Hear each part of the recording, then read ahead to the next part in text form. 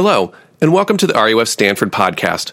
RUF Stanford is a ministry that relies 100% on the generosity of donations in order to serve the Stanford community. Feel free to support us by going to givetoruf.org. We hope you enjoy. So, we're reading what's called, what come from a series of passages, kind of a sampling of passages through what are referred to as the cleanliness laws. And they have to deal with the dietary code of the Old Testament, as well as these cleanliness laws about bodily fluids in our bodies. And I hope to bring together some major themes from all of that. I'm kind of pulling passages that I think teach us the representative themes from this passage. So bear with me. And, you know, if nothing else, we can all say, like, yeah, we read the weird part of the Bible, and maybe it had something meaningful, possibly. But we did it one time, right? If nothing else, we get Jesus points for that. All right, here we go. It starts off easy. We're going to ease into it, and then it gets more challenging. But we're going to start from Leviticus 11. This is the beginning of the food laws. Lord spoke to Moses and Aaron, saying to them, "Speak to the people of Israel. These are the living things that you may eat among all the animals that are on the earth. Whatever parts the hoof and is cloven-footed and chews the cud. Among the animals you may eat. Nevertheless, among those that chew the cud or part the hoof, you shall not eat these. The camel, because it chews the cud but does not part the hoof, it's unclean to you. The rock badger, sorry, if you're a big rock badger that's prominent in your diet, things are going to get complicated for you now. Because it chews the cud but does not part the hoof, it's unclean to you." I don't know what a rock badger is. You're like, "But you didn't do your research." Sorry, I did not research rock badger, but don't worry. The hare, because it chews the cud but does not part the hoof. And the pig, because it parts the hoof and is cloven-footed, but does not choose the cud, it's unclean to you. You shall not eat any of their flesh. You shall not touch their carcasses. They are unclean to you. It goes on to give rules about clean and unclean fish, clean and unclean birds, clean and unclean insects. And then that passage ends with this: "For I am the Lord your God. Consecrate yourselves, therefore, and be holy, for I am holy. You shall not defile yourselves with any swarming thing that crawls on the ground, for I am the Lord your God, who brought you up out of the land of Egypt to be your God. You shall therefore be holy, for I am holy." Now, here's where it gets awkward. This is Leviticus 12, verse 1 and 2. Again, there's more extensive legislation. I'm trying to give you representative examples. "The Lord spoke to Moses, saying, Speak to the people of Israel. If a woman conceives and bears a male child, then she shall be unclean for 7 days, and as at the time of her menstruation, so also shall she be unclean." Well, it's going to get awkwarder. Or, well, not quite. Wait until we get to chapter 15. 13, the Lord spoke to Moses and Aaron, saying, "When a person has on the skin of his body a swelling or an eruption or a spot, and it turns into a case of leprous disease on the skin of his body, then he shall be brought to Aaron the priest, to one of his sons, or to one of his sons the priest, and the priest shall examine the disease area on the skin of his body. And if the hair in the disease area has turned white, and the disease appears to be deeper than the skin on his body, it's a case of leprous disease. When the priest has examined him, he shall pronounce him unclean. But if the spot is white in the skin on his body, and appears no deeper than the skin, the hair in it has not turned white, the priest shall shut up the diseased person for 7 days." And one last fun little sound bite. "The Lord spoke to Moses and Aaron, saying, Speak to the people in Israel and say to them, when any man has a discharge from his body, and his discharge is unclean," yes, it's referring to what you're wondering, "this is the law of his uncleanness for a discharge, whether his body runs with his discharge or his body is blocked up by his discharge, it is his uncleanness." All right, we're going to close on Matthew 8, then we're going to pray. "When Jesus came down from the mountain, crowds followed him, and a leper came to him and knelt before him, saying, Lord, if you will, you can make me clean. And Jesus stretched out his hand and touched him, saying, I will, be clean. And immediately his leprosy was cleansed." The grass withers and the flowers fade, but the word of God stands forever. Let's pray. Lord, as we consider something that's foreign to us and bizarre to us, I pray that you would teach us some simple things. I pray that we would handle your word and consider it well. Father God, let us entertain these things, be changed by these things. We need you to teach us. In your name we pray. Amen. So before we start in on the outline, I want you to think about simply this phenomenon and how pervasive it is in your human experience, that it's actually something going on all the time. And what that is the phenomenon of thinking about in and out, whether you're in or whether you're out. Whether it's socially, professionally, academically, morally, intellectually, physically, that we're constantly thinking about who we're grouped with, who we're not grouped with, who we wish we were grouped with, who we're worried we aren't grouped with. That is actually in some ways maybe the most common human experience. That occupies most of our mental space most of the time. Where do we belong? Do I belong? Am I qualified to belong? In hundreds of different spaces, right? C.S. Lewis said this in a lecture about it. He said, my main purpose in this address, he said this to students, is simply to convince you that this desire of being in is one of the great permanent mainsprings of human action. It's one of the factors which go to make up the world as we know it. The whole pell-mell struggle, competition, confusion, graft, disappointment, and advertisement of it is one of the permanent mainsprings of the human condition. And in a lot of ways, I don't think it's a point that's too hard to get at or to kind of connect with. The most rewarding and the most frustrating experiences we have in college are when we discover that we're in or we discover that we're out. Again, in any kind of situation or circumstance. We're always viewing ourselves and others through various lenses of do I belong or not, am I acceptable or not. And these passages are God actually talking about, yes, there's an in and an out. That is, there's acceptable or clean. So to be clean was to be acceptable in worship. And there's unacceptable, there's unclean. And unacceptable meant that they could not, or unclean meant that they could not come in worship. And these are symbolic ritual cleanness and uncleanness. And that's an important distinction. And what they do is they point us to deeper, truer realities of how God deals with the fact that there are things about us that make us unacceptable. And that's troubling, but there's more to the story. So let's jump in first and just talk about what were the cleanliness laws. Just kind of a brief explanation of what they are. And before we even do that, 2 clarifications. First of all, this is not an old idea. This is not archaic or unsophisticated. We have food and cleanliness laws today. Because most of us in this room feel like eating a dog or a cat or a squirrel is unclean. It's just a cultural expectation. There's nothing moral right or wrong about it. But when I say, like, would you like to have some dog? You think, that's kind of gross. I don't want to eat it. That's kind of unclean, right? So we actually already have in our mindset cultural expectations about what clean and unclean food are. They're not moral in any way. We're not saying that's immoral or moral. But we are saying, like, that's kind of wrong. And there's kind of right classifications of food you can eat. So first of all, we have food cleanliness laws. Nothing's changed. Every culture has them. We also just have cleanliness laws in general. Our house is not a shoes-off house. People ask us when they come because we all have cleanliness laws about shoes in our houses, right? And it's a rule that doesn't declare anybody righteous or unrighteous. It's not a moral rule for most people. But it is a way that every culture says clean or unclean. So here's a kind of a sillier one, but it actually makes a point. Picking your nose. Is there anything immoral about that? No, there is not. You should not feel judged. You pickers, it's okay. However, does it make other people view you as unclean? Yes. Right? Here's my point. Those are just cultural expectations about clean and unclean that we all relate to that are not moral statements about someone's moral standing, but they are cleanliness statements about whether or not people kind of belong or don't belong. So let's not be naive and think that we're really sophisticated and don't have these kind of rules. We do. Secondly, second qualification, these address ritual status and not moral status. And you heard me kind of allude to that in the first qualification. You need to know this. To be unclean is not the same thing as to be unrighteous before God. And to be clean is not the same thing as being righteous. And that's a huge argument that actually Jesus has all throughout the Gospels with people, saying that you're not holy because you obey the cleanliness laws. But they do serve as symbolic illustrations that teach us things about holiness. We're going to talk more about it, but you've got to set these things in your mind. These are not conditions of moral status before God.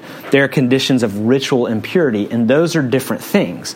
This is not a perfect example, but this is my best shot at explaining the difference between ritual impurity and kind of moral unfitness. There are certain things that you have to do ritually to participate in a football practice at Stanford. you have to wear the appropriate clothes. That's a ritual. Now, if you show up to a Stanford practice and you're a Stanford football player and you wear all Oregon outfit, right? Oregon shirt, Oregon shorts, Oregon socks, everything. You're not fit for practice. Are you on the team? Absolutely. Are you allowed to participate in the rituals of the team? No, you're not. Because you've chosen to wear symbols that actually defy your identity in the team, right? It's not a perfect analogy, but it's something of that, trying to explain how we actually do use rituals to help us teach us about identity. But identity is rooted in something deeper and more real, but rituals always teach us. So, it's not clear. What we're about to do might make it less clear, I don't know. But we're going to try. What are the rules? First of all, food. Animals that part the hoof are cloven-footed and chew the cud. What does that mean? What is that referring to? It's just simply saying hooved animals that eat grass, that you can eat those. So anything that's hooved and eats meat is unclean. That's what the pig is. It's something that has a hoof but eats meat. It's unclean. But also anything that eats grass but has paws, that's what's being referenced to earlier, has paws instead of hooves, is also out. So that's the rule. We'll talk about maybe why that's the rule in a second. I didn't read the verses about the fish, but here are the things that make, so the kind of, it talks about animals in three different spheres, on land, in the water, and in the air. And it says fish that have fins and scales are clean, and water animals that don't have fins and scales are unclean, right? So lobster, shrimp, that kind of stuff. With birds, it's birds that eat meat are unclean. Birds that don't are clean.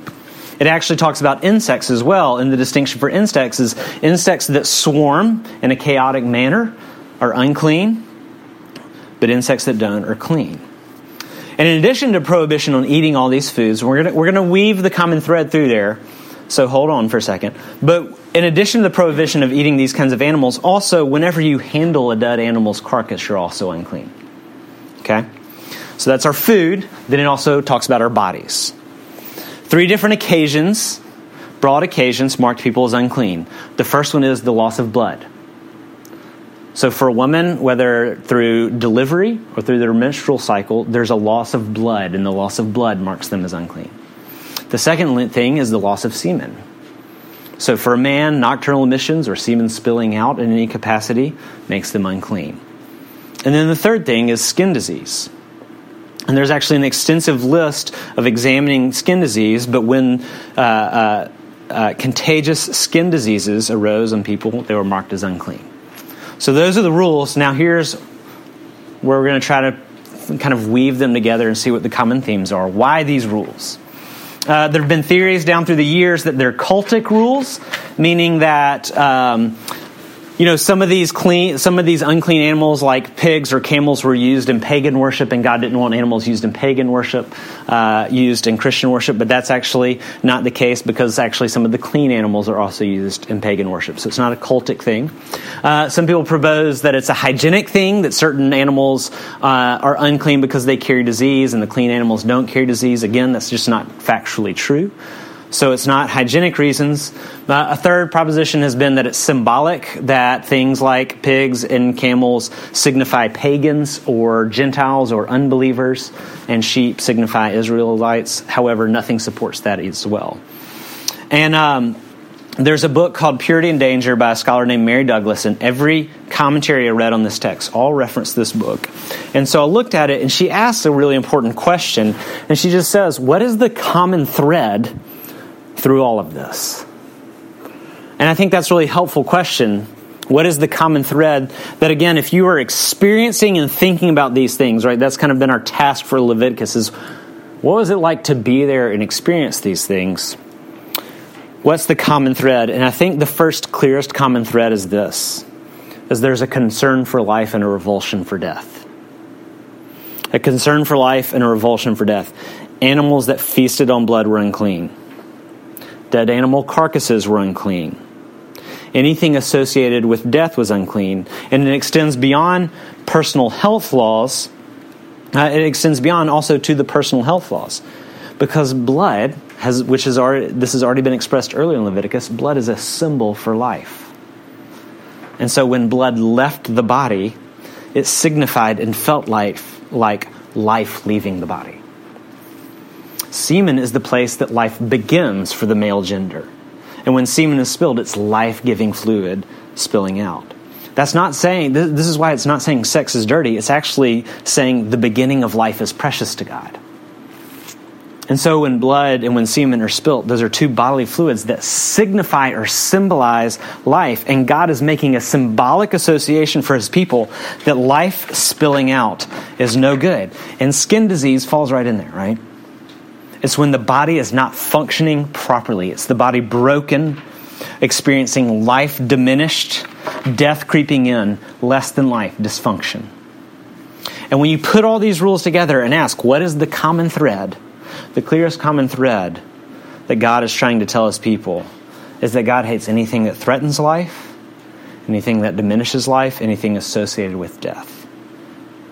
You would think God is obviously all about life and life to the fullest. And contemplating the cleanliness laws may be one of the most important things we do because it shows a God refusing to compromise with anything that breaks life. So I think there's more than that there. A second reason, a second common thread that really applies to the animal laws, but also applies to the stuff that happens. You might or might not be familiar. I didn't read these, but there are these rules about not mixing crops in a field, not planting two different things in the same field. There are these rules about not making clothes with two different fabrics, mixing blends. And so when you begin to look at the animal laws, and then you look at those laws about blending, the way to think about it is, I think they would pick up that God has a concern for things to be the way they were intended. Now let me explain that for a second. Every culture has a sense of orderliness, of like, the way things are supposed to be. And kind of a sense of, and there are way things shouldn't be. And again, our sense of order is not always moral, right? Sometimes it's like pretty subjective, just a social construct, right? And so an example of that with regard to animals is this. We actually have a sense now too. There are certain animals most of us would look at, and we look at the animal and we're like, that's not how that animal's supposed to look. Here's my example. A hairless cat. Have you seen one? They're terrifying looking. And here's what you viscerally feel. This is important to just think about the feeling of it. When you see a hairless cat, you're like, that's not how a cat's supposed to be. It's not a moral statement about the cat. It's just a feeling. That's not how a cat's supposed to be. Okay, that's a culturally conditioned response. It's okay. We're recognizing that. And this 3,000 years ago, agrarian pastoralist culture, the way Douglas talks about it, is that they have a sense of what the normal four-legged herd creatures, how they should be. They're hooved and they eat grass. So a herd animal that's hooved and eat blood, they're like, that's not how a herd animal is supposed to act. It would be their hairless cat, right? So something that ate grass, something that was hooved and ate meat, or something that ate grass but had paws. They're like, that's weird. That doesn't conform to the normal classification animals are supposed to fall in. So this is their visceral response to like, these certain animals that he's talking about, they just don't conform to the way we normally expect animals of their class to conform. Look at the fish, right? They see animals in their mind, water animals, they're like scales and fins. That's it, right? So this idea of like, they're animals under the sea, they don't have scales and fins, that's not normal. By the end of chapter 11, we read those verses. This is the end of his cleanliness code on food. And he said, "For I am the Lord your God." This is how he closes it. "Consecrate yourselves, therefore, and be holy, for I am holy." And so this is the closest thing we get to an explanation about the food laws. And right here, he connects it with this thing called holiness. But what we also know from the New Testament is Jesus doesn't believe you're made righteous by observing the food laws. So what is holiness? And this is my best proposal at it, trying to represent scholarship in this field that I think is sound and makes sense of all of Scripture. Holiness is being all in on one thing. These animal laws are demonstrating symbolically the principle of being just one thing. And when animals don't conform to their expected class of animals, their classifications, God is saying, see how you feel when you're like, that animal is not behaving or doesn't act the way animals of its class are supposed to act. He's saying that feeling, that's how I feel about holiness. That's a metaphor to teach us about holiness. What holiness is, being all that you are intended to be with no compromises, no divided identity, where you don't know who you are because you're divided between trying to forge so many identities in so many different arenas. Again, this is what I think makes sense of the mixed crops rule and the polyblend shirt rule, where God's saying, I want things to be what they were supposed to be all one thing. And he always constantly connects that to this idea of holiness. So I think that's why the rules existed in their culture. They taught that God cares about life and that God cares about holiness. Holiness being all one thing, the thing you were supposed to be. So what do they mean for us? And the first one is, we'll talk about that idea of holiness a little bit more, that God has a desire for holiness for you and for his people. And the way one of my friends described holiness is wholeheartedness. Having one full heart that is in and for and defined by one thing. That's what we all want. That's what we look for at Stanford all the time, right? The singular driving passion. The singular driving passion that actually integrates and gives purpose to all the rest of life. It's what we're searching for. It's the keystone, the anchor. Holiness is being all in on one thing, the right and true thing, your identity as God's. Holiness is not simply about being whole. It's about being holy to God. And God's people were marked by rituals that remind them of being holy to God, meaning that all of you is all God's. And even in the body laws, right, there's something really intimate about them. They get really personal and really private. And it feels intrusive. Like God is saying, the most private matters in your life. That's what I'm talking about when I say holiness. Nothing is off limits. He's saying holiness means all of you belongs to me. Even the things that are the most private matters, God speaks to. And what that means is God is not interested or after one bucket in your life. Right? You're to shore up your religious self. That belongs to God. To be his means that you understand it's all his. Holiness is actually when we stop picking and choosing which parts of our lives to give up to God and others that we're going to hold back from him. Because that's not how you're intended to live. We are intended to be wholehearted, your whole heart consumed with one thing, not compartmentalized. You're intended, God is demonstrating the holistic nature of what it means to be human. And when God is your whole heart, it doesn't mean that you're deprived from the other parts of your life. Rather, all the other parts of your life are brought into proper order and relation and proportion. All the other parts of your life will begin to make sense. Like relationships, like work, like sex, like friends. All of you is intended to be loved by him, resting in him, lived in light of his love, living for him and in his presence. That's the essence of love. Love doesn't have compartments. And the love that you were made to experience breaks down all the walled areas of our life. And we wilt as long as we keep trying to live compartmentalized. But holiness is the biblical word, not for simply insisting on hard rules, though sometimes it involves that. It's a much bigger principle than that. It's wholeheartedness to the Lord. So these things teach us that God cares a lot about holiness, this idea of holiness. The second thing, also from those first points, is it keeps us in touch with the sacredness of all of life. When you encounter death, and we all probably already have, what you feel like is you feel like death is depriving you of the most human and the most natural desire, which is more of someone you care about. Right? This is the way my friend kind of talked about it when he's done funerals in the past, is what you feel like is you feel like I wanted more of them. That is right. That's good. Never make peace with that emotion. Don't try to make it go away. And what's happening in these codes is you're seeing God symbolize an intense antipathy for anything that diminishes life. And it extends far beyond simply physical death, but anything that diminishes any part of life. Illness, pain, death, but also sin diminishes life, right? A relationship severed by lies or abuse diminishes life. A vocation that leads to the exploitation of the weak is diminishing life in this world. Drama and selfishness that wounds people diminishes life in this world. Actions that use people, all sin diminishes life. Life is more than simply physical, right? And what Leviticus is doing is it's tuning us back into reality. And here's the thing is, reality is difficult. Because what we want to do and what I want to do is water it down, mitigate it, medicate it, run from it, desensitize ourselves, because reality is overwhelming. What happened in Florida this past week is overwhelming. I don't want to feel about it.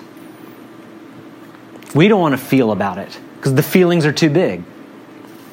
Because it's scary to feel about it. The destructive nature of the pornography industry, we don't want to talk about it. We don't want to feel about it because it's killing people. The proximity of the Me Too movement to what's going on campuses on the weekend, we don't want to feel. I don't want to feel that. It's too overwhelming. Right? The terminal illness of a loved one is overwhelming. We will use anything to not feel the sadness of reality, because feeling reality is overwhelming. And Leviticus is God using little symbols to call his people and us back into dealing with reality as it comes to us. And this is a good thing. Because when we finally begin to be confronted with the trauma of a reality that's charged with so much potential for beauty, but corrupted by so much sorrow, and sorrow that seems to win by virtue of the fact that death is coming for us all. When you begin to become someone who's no longer searching for palliative care until you die, which is what we're doing most of the time, but rather someone who recognizes that the only good God is one who will come into our suffering and comes and conquers the most real reality that everybody in this room will encounter, which is death itself. Y'all, busyness and drunkenness and Netflix are what we use to avoid reality. And Leviticus is calling us back to deal with it. And as you grow into a person that deals with reality as it really is, here's what happens. You become human again.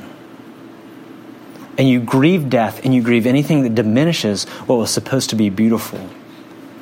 And the practice of constantly being aware of our proximity to death signals to us that God is a God who is relentlessly jealous of life. And that being the case, they should and we should expect him to do something about it. And he did. The wages of sin of death, but the free gift of God is eternal life in Christ Jesus. And if you're united to him by faith in his death, and then in that death, he dies to pay our wages, and you are united to him in his resurrection. The ultimate enemy is death, and Christ came to bring life where sin had brought death. These rules train them to look for and identify the one who conquers sin and death by forcing them to always deal with the fact that death is the realest reality everyone engages in. None of us wants to deal with that. And we'll try everything we can to avoid feeling that. This is good news to become aware of death. So, it tells us God cares about holiness. It tells us, it trains us to deal with reality as it really is. The other thing is that these rules would do for us is when you read through them, you realize it teaches that we have a universal need for cleansing. That everyone eventually becomes unclean.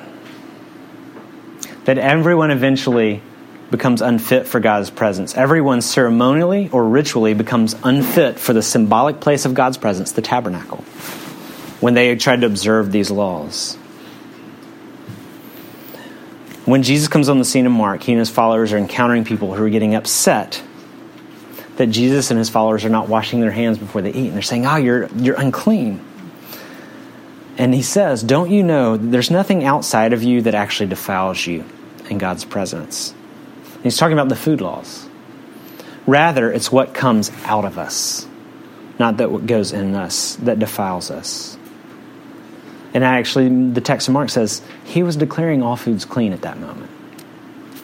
And he says it's what comes out of a person from within the heart of man: evil thoughts and sexual immorality and theft and murder and adultery and coveting, wickedness, deceit, sensuality, envy, slander, pride, foolishness. All these things come from in here. And they're in all of us, and that's what defiles us. And he's calling people in Leviticus to look through the signs to the reality they're pointing us toward. That's what you do with signs. You look through them towards the reality to which they point. And this clean, unclean ritual distinction was pointing to sin. The way an old RF campus minister said it is, it's teaching us that sin does to the body, or sin does to the soul, what dirt, disease, and decay do to the body. Sin alienates and isolates us. It's our sin that breaks our relationships. Disease introduces physical distance from people in Leviticus. Sin introduces relational distance. Dirt and infection break down our bodies. Sin breaks down our souls. Dirt and infection disfigure the body. Sin disfigures our souls. It's what's in us that separates and degrades and breaks down our humanity. And these rules are in place to say, don't you see, no one escapes. We all are unclean. Everyone needs cleansing.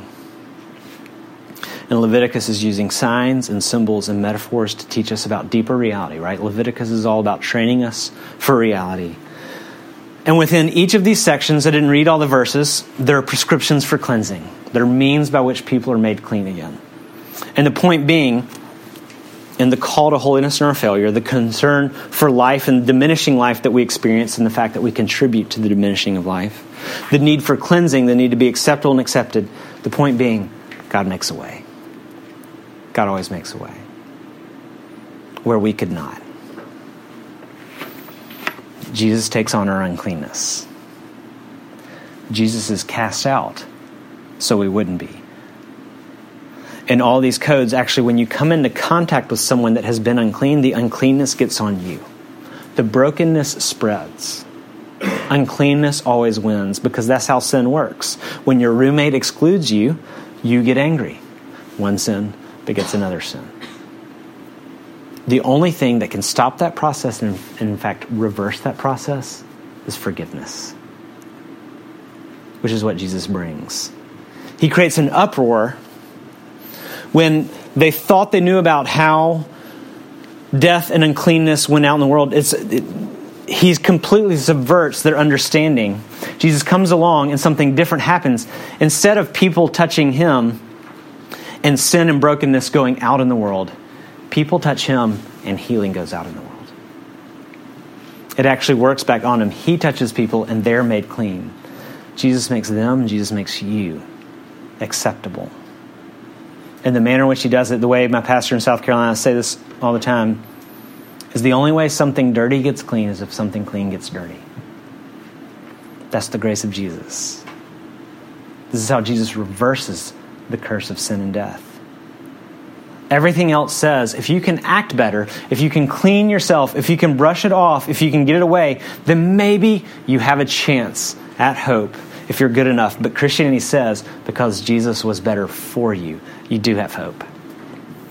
You are in.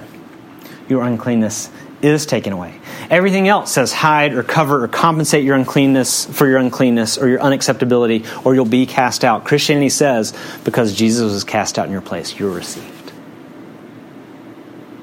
These texts are saying death and uncleanness and illness are cast out. God does not abide these things. He longs for these things to be gone in his world. God and the world, all of us, crave a place in which sin and death are no more. So what they did in these towns is they ritually sent lepers out of the town. They sent the unclean out, reminding everyone that brokenness breaks things.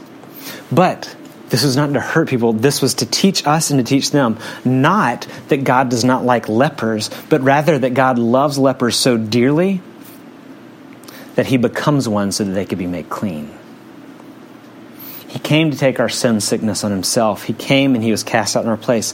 In the ministry of Jesus, the way one friend said it is, in the ministry of Jesus, the high priest, the one who is right with God, who has no uncleanness, the one who's right with God, the high priest, is treated like a leper, so that the leper can be treated like one who's right with God. We are clean because Jesus took away our uncleanness. You are welcomed back in because he took on and took away all that should have cast us out. The reason that we no longer observe the cleanliness laws today is because the reality has come these signs we're pointing to. And so we don't need the metaphors and the rituals to teach us about being unclean before God. Paul in Galatians calls these things teachers. And he says that when the thing about which these teachers and guardians were pointing has come, you don't need them anymore because the reality has come in the person of Jesus. When Jesus died, the veil in the temple was torn. The veil was the symbolic distance and division between God and man. But Jesus has made a way because he carried off sin and he carried off death. And so it's to Jesus we look now. This is good news. These are weird texts of the Bible, but they are about how Jesus is making all things new. Let's pray.